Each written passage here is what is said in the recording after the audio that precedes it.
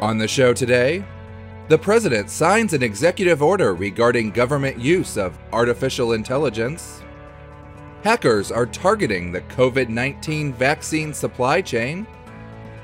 Twitter users are complaining that they're being overwhelmed by promoted tweets.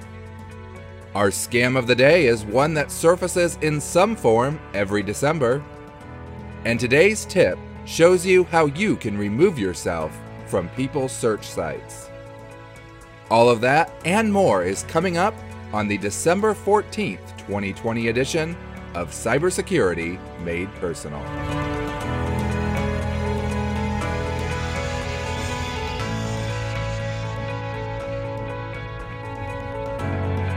Helping you stay safe in a connected world. This is Cybersecurity Made Personal.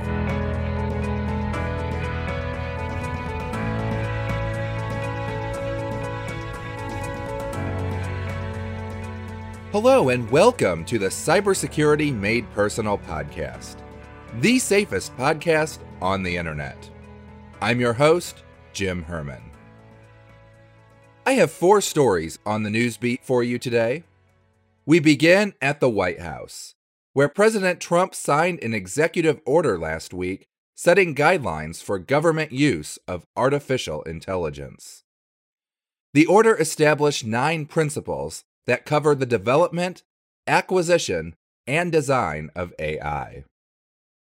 The White House said the order was intended to foster public trust and confidence in the use of AI and to ensure that its use protects privacy, civil rights, and civil liberties. While many organizations already use AI to process the vast amounts of data they collect, some states and cities have expressed concern over the way it has been implemented by the government. As of the time of this recording, I haven't had the opportunity to review the exact principles laid out in this order, but I do commend the White House for attempting to proactively address the ethical issues surrounding the use of AI. Artificial intelligence has the potential to be highly useful, but it also has the potential to be highly invasive. The ethical issues surrounding its use need to be addressed, and implementing rules for government use is a good first step. As distribution of the COVID-19 vaccine is beginning, a phishing campaign has begun targeting organizations around the globe that are associated with the distribution process. IBM security analysts have identified 6 regions around the world where attackers are targeting executives associated with the cold chain, the phase of distribution that requires extremely low temperatures for storage. The analysts believe the attackers are looking to harvest credentials for future use, possibly to gain access to the networks for disruption in the future. While it's unclear who is behind this phishing campaign, experts believe it is most likely a nation-state or an affiliated group, rather than a private organization. In social media news, a number of Twitter users have taken to the site to complain about what they believe is an excessive number of promoted tweets appearing in their timelines.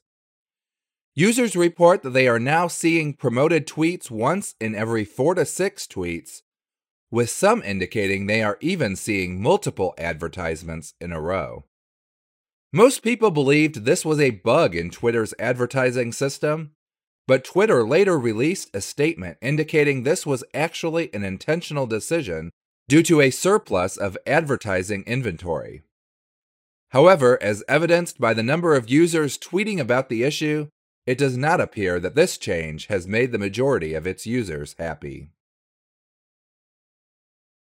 And in some holiday news, Spec Ops Software has released a list of the most common Christmas-related passwords found in data breaches. Topping the list is the word star, followed by angel, God, elf, and Jesus. The company did not release the number of times each word was found in a password, but it did note that the difference between the most used password, star, and the 15th password on the list, Jolly, was only 46 instances. And now we move on to our scam of the day. Today's scam is one that pops up almost every December, at least in some form. This year, the one that came across my feed involved bourbon. It read, "Holiday Bourbon Exchange. Everyone is welcome. Hey bourbon drinking friends, which is most of you, let's create some positivity leading up to the holidays. Anyone interested in a holiday bourbon bottle exchange? I know it is early, but I think we could all use some bourbon and fun.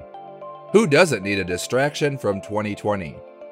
It doesn't matter where you live, you are welcome to join. You only have to buy one bottle of bourbon valued at $45 or more and send it to one secret bourbon lover. Afterwards, you will receive anywhere from 6 to 36 bourbon bottles in return. It all depends on how many bourbon drinkers join. Let me know if you are interested and I will send you the information. Please don't ask to participate if you're not going to follow through with sending one bourbon bottle. We'll have lots of sad bourbon drinkers if that's the case. 'Tis the season. Comment below if you're in, and I'll send you the details via Facebook Messenger. If they are confusing at all, please let me know. I think we can all use a little fun during this crazy time. It's literally just one bottle. You can order online and have it delivered directly to save on time, effort, which is what I did. I can't wait to see what comes our way. Now let's take a second and do the math on this one. If you have 30 people that join in, and each person is expected to contribute one bottle, that means there are 30 bottles to go around. But each person is now expecting to receive somewhere between 6 and 36 bottles, which means that at a minimum, there will be a need for 180 bottles to be sent. Where are those extra 150 bottles going to come from? This is essentially a bourbon-based Ponzi scheme. Those who get in early might reap some rewards, but those who jump in later are going to get nothing. However, besides the math not working out, there are also some bigger problems with this. If you do participate, you could be breaking several laws. First, schemes like this are illegal on their own. Second, it's illegal to ship alcohol using the post office, and there are very strict rules for sending it through FedEx or UPS. And third, if you're sending it to someone that you don't know, you can't confirm they are over the legal drinking age. If you're found to be shipping alcohol to a minor, you could face very strong penalties. I've seen this in the past, not only for bourbon, but also for wine, and as a general secret sister gift exchange. Regardless of the details, it is a scam, so don't fall for it. If you encounter a scam you think we'd like to talk about on the show, you can send it to us at scam@cybersecuritymadepersonal.com.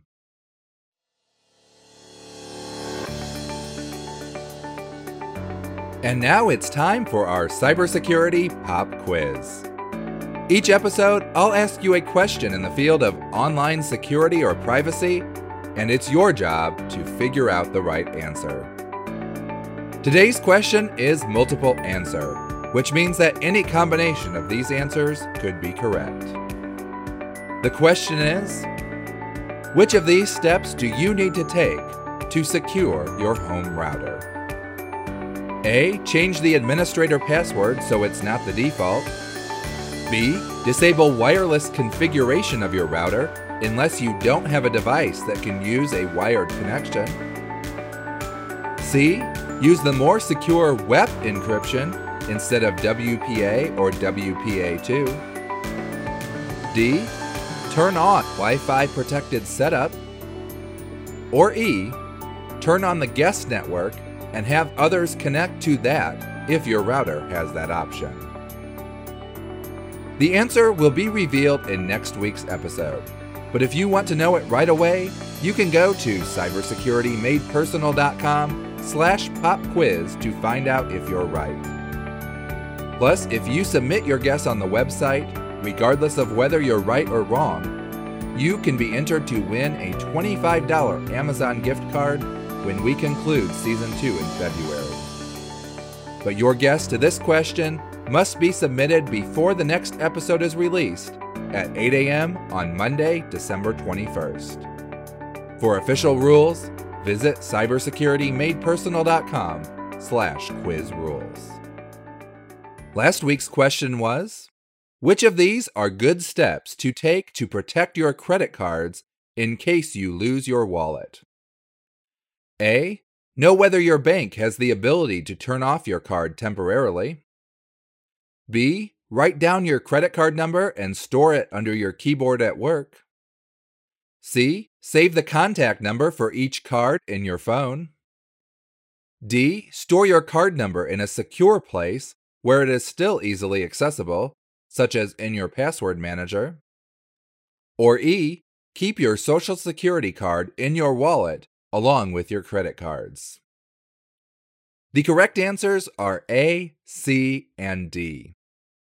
You should pay attention to whether or not your bank offers the ability to temporarily shut off your card. This is often done through online banking. That can be invaluable if you can't locate your card, but you're pretty sure that you still have it. You probably don't want to cancel the card permanently, but you do want to make sure it can't be used if it's in someone else's hands. You also want to have the contact phone numbers for your cards saved in your phone. That will make it easier to make sure you can quickly cancel your card if you do lose it. And you do want to have your card numbers saved in a place where they're accessible but still secure. A password manager is a good place. It's secure, but it can still be quickly called up on your phone or from another computer if necessary. You do not want to have your credit card number stored under your keyboard at work. In fact, you probably shouldn't have them written down anywhere unless it's in a secure place under a lock. And you also shouldn't keep your Social Security card in your wallet. That number is highly useful to criminals, so you don't want it to fall in the wrong hands. If you do have a reason to have your Social Security card with you that day, it's fine to store it in your wallet so it's safe for that day. Just make sure that you take it out and put it in a more secure place as soon as possible.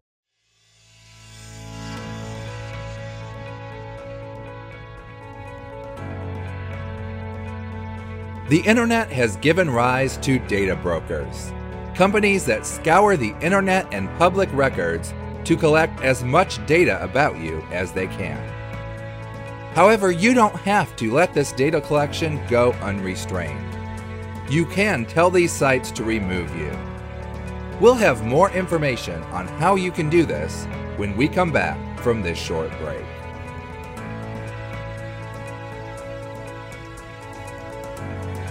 If you have a cybersecurity question you'd like to know the answer to, you don't have to wait for an episode about it. We want to hear from you, whether it's a question you have or a comment you want to leave us about the show. You can reach us by email at info@cybersecuritymadepersonal.com, or you can leave a voicemail at 859-968-9399, option 2. We'd love to hear your feedback or your questions, and we will definitely consider them when we discuss future topics or changes to the show. Plus, if we select a topic based on your message, we'll be sure to recognize you in that episode. Once again, that's info@cybersecuritymadepersonal.com or 859-968-9399, option 2.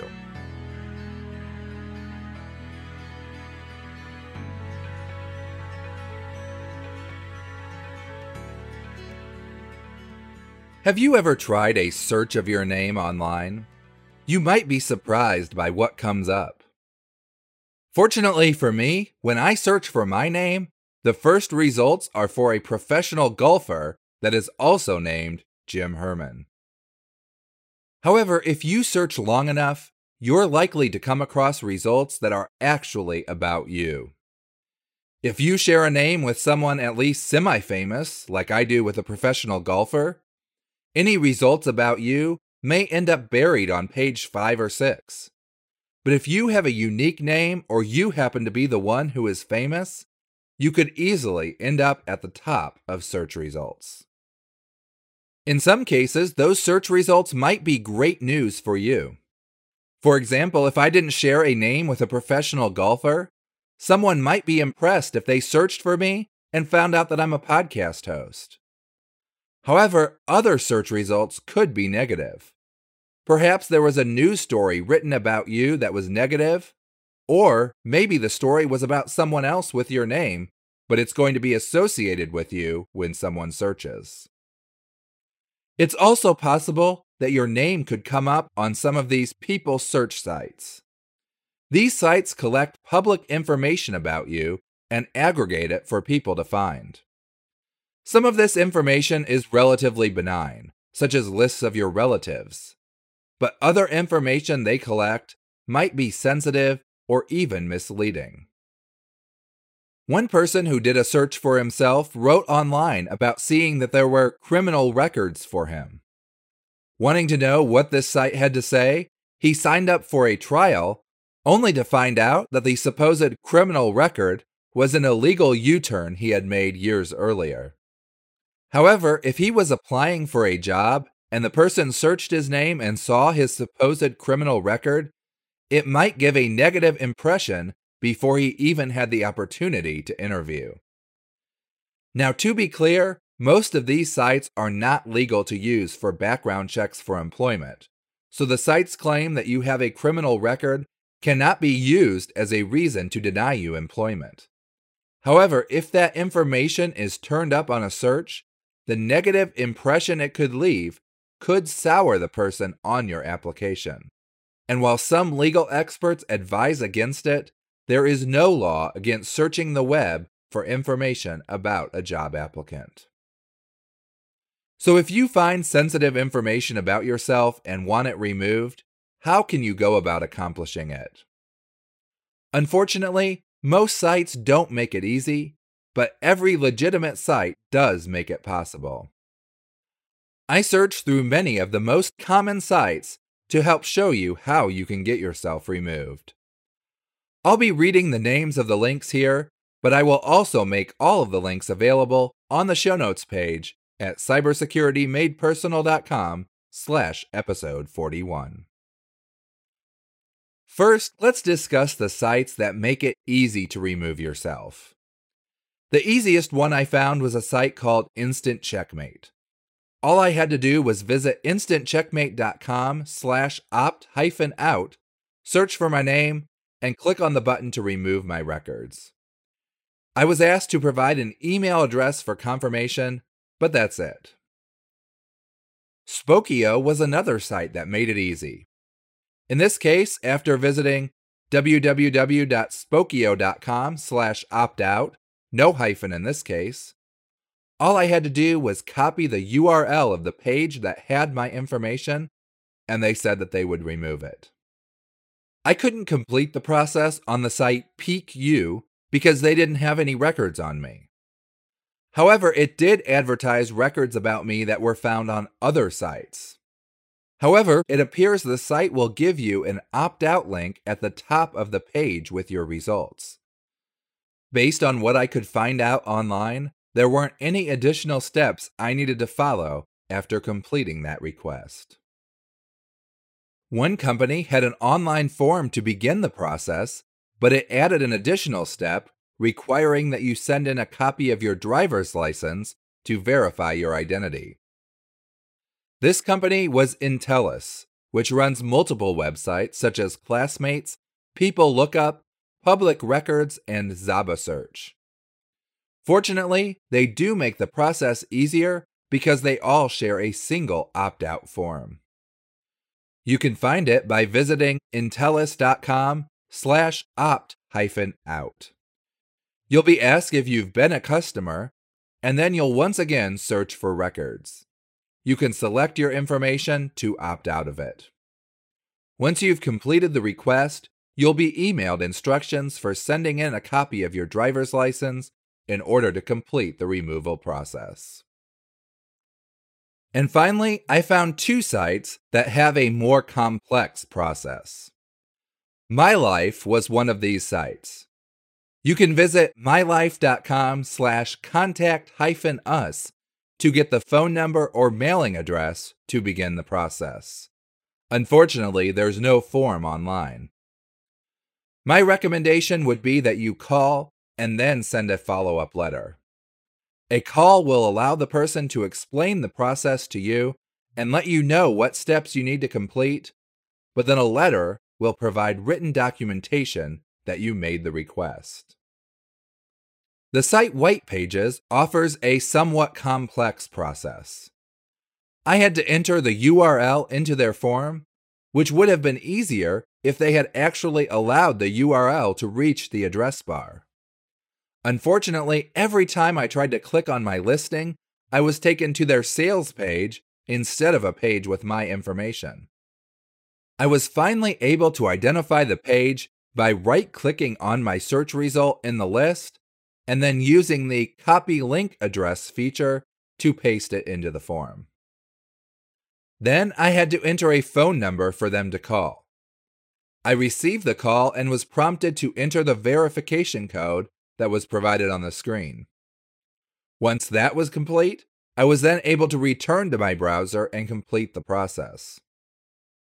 To be clear, this process wasn't too difficult, and it guided me through every step, but it did feel convoluted compared to the simple processes on many other sites. And as a final note, once you've submitted your requests, make sure that you follow up to ensure that your information was actually removed. Check to see if they give a time frame for the removal process. Some said 24 to 48 hours, some had a little bit longer time. I would recommend giving them about a week to complete the process before following up. That's all for today. Thanks for listening, and have fun removing your information from these sites. On next week's show, we will discuss another element of privacy: location tracking. So until next time, stay safe.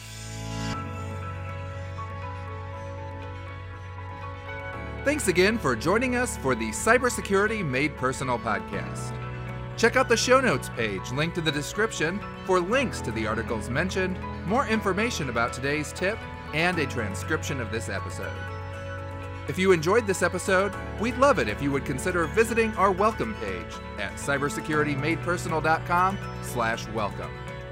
There, you can find more information about the show and links to some of our most popular episodes. Cybersecurity Made Personal is provided for educational purposes only. Don't take any action on your computer unless you fully understand what you are doing and the possible consequences. Visit cybersecuritymadepersonal.com/disclaimer for more information. Cybersecurity Made Personal is a production of Personal Cybersecurity, LLC. I'm Jim Herman. Thanks for listening, and stay safe.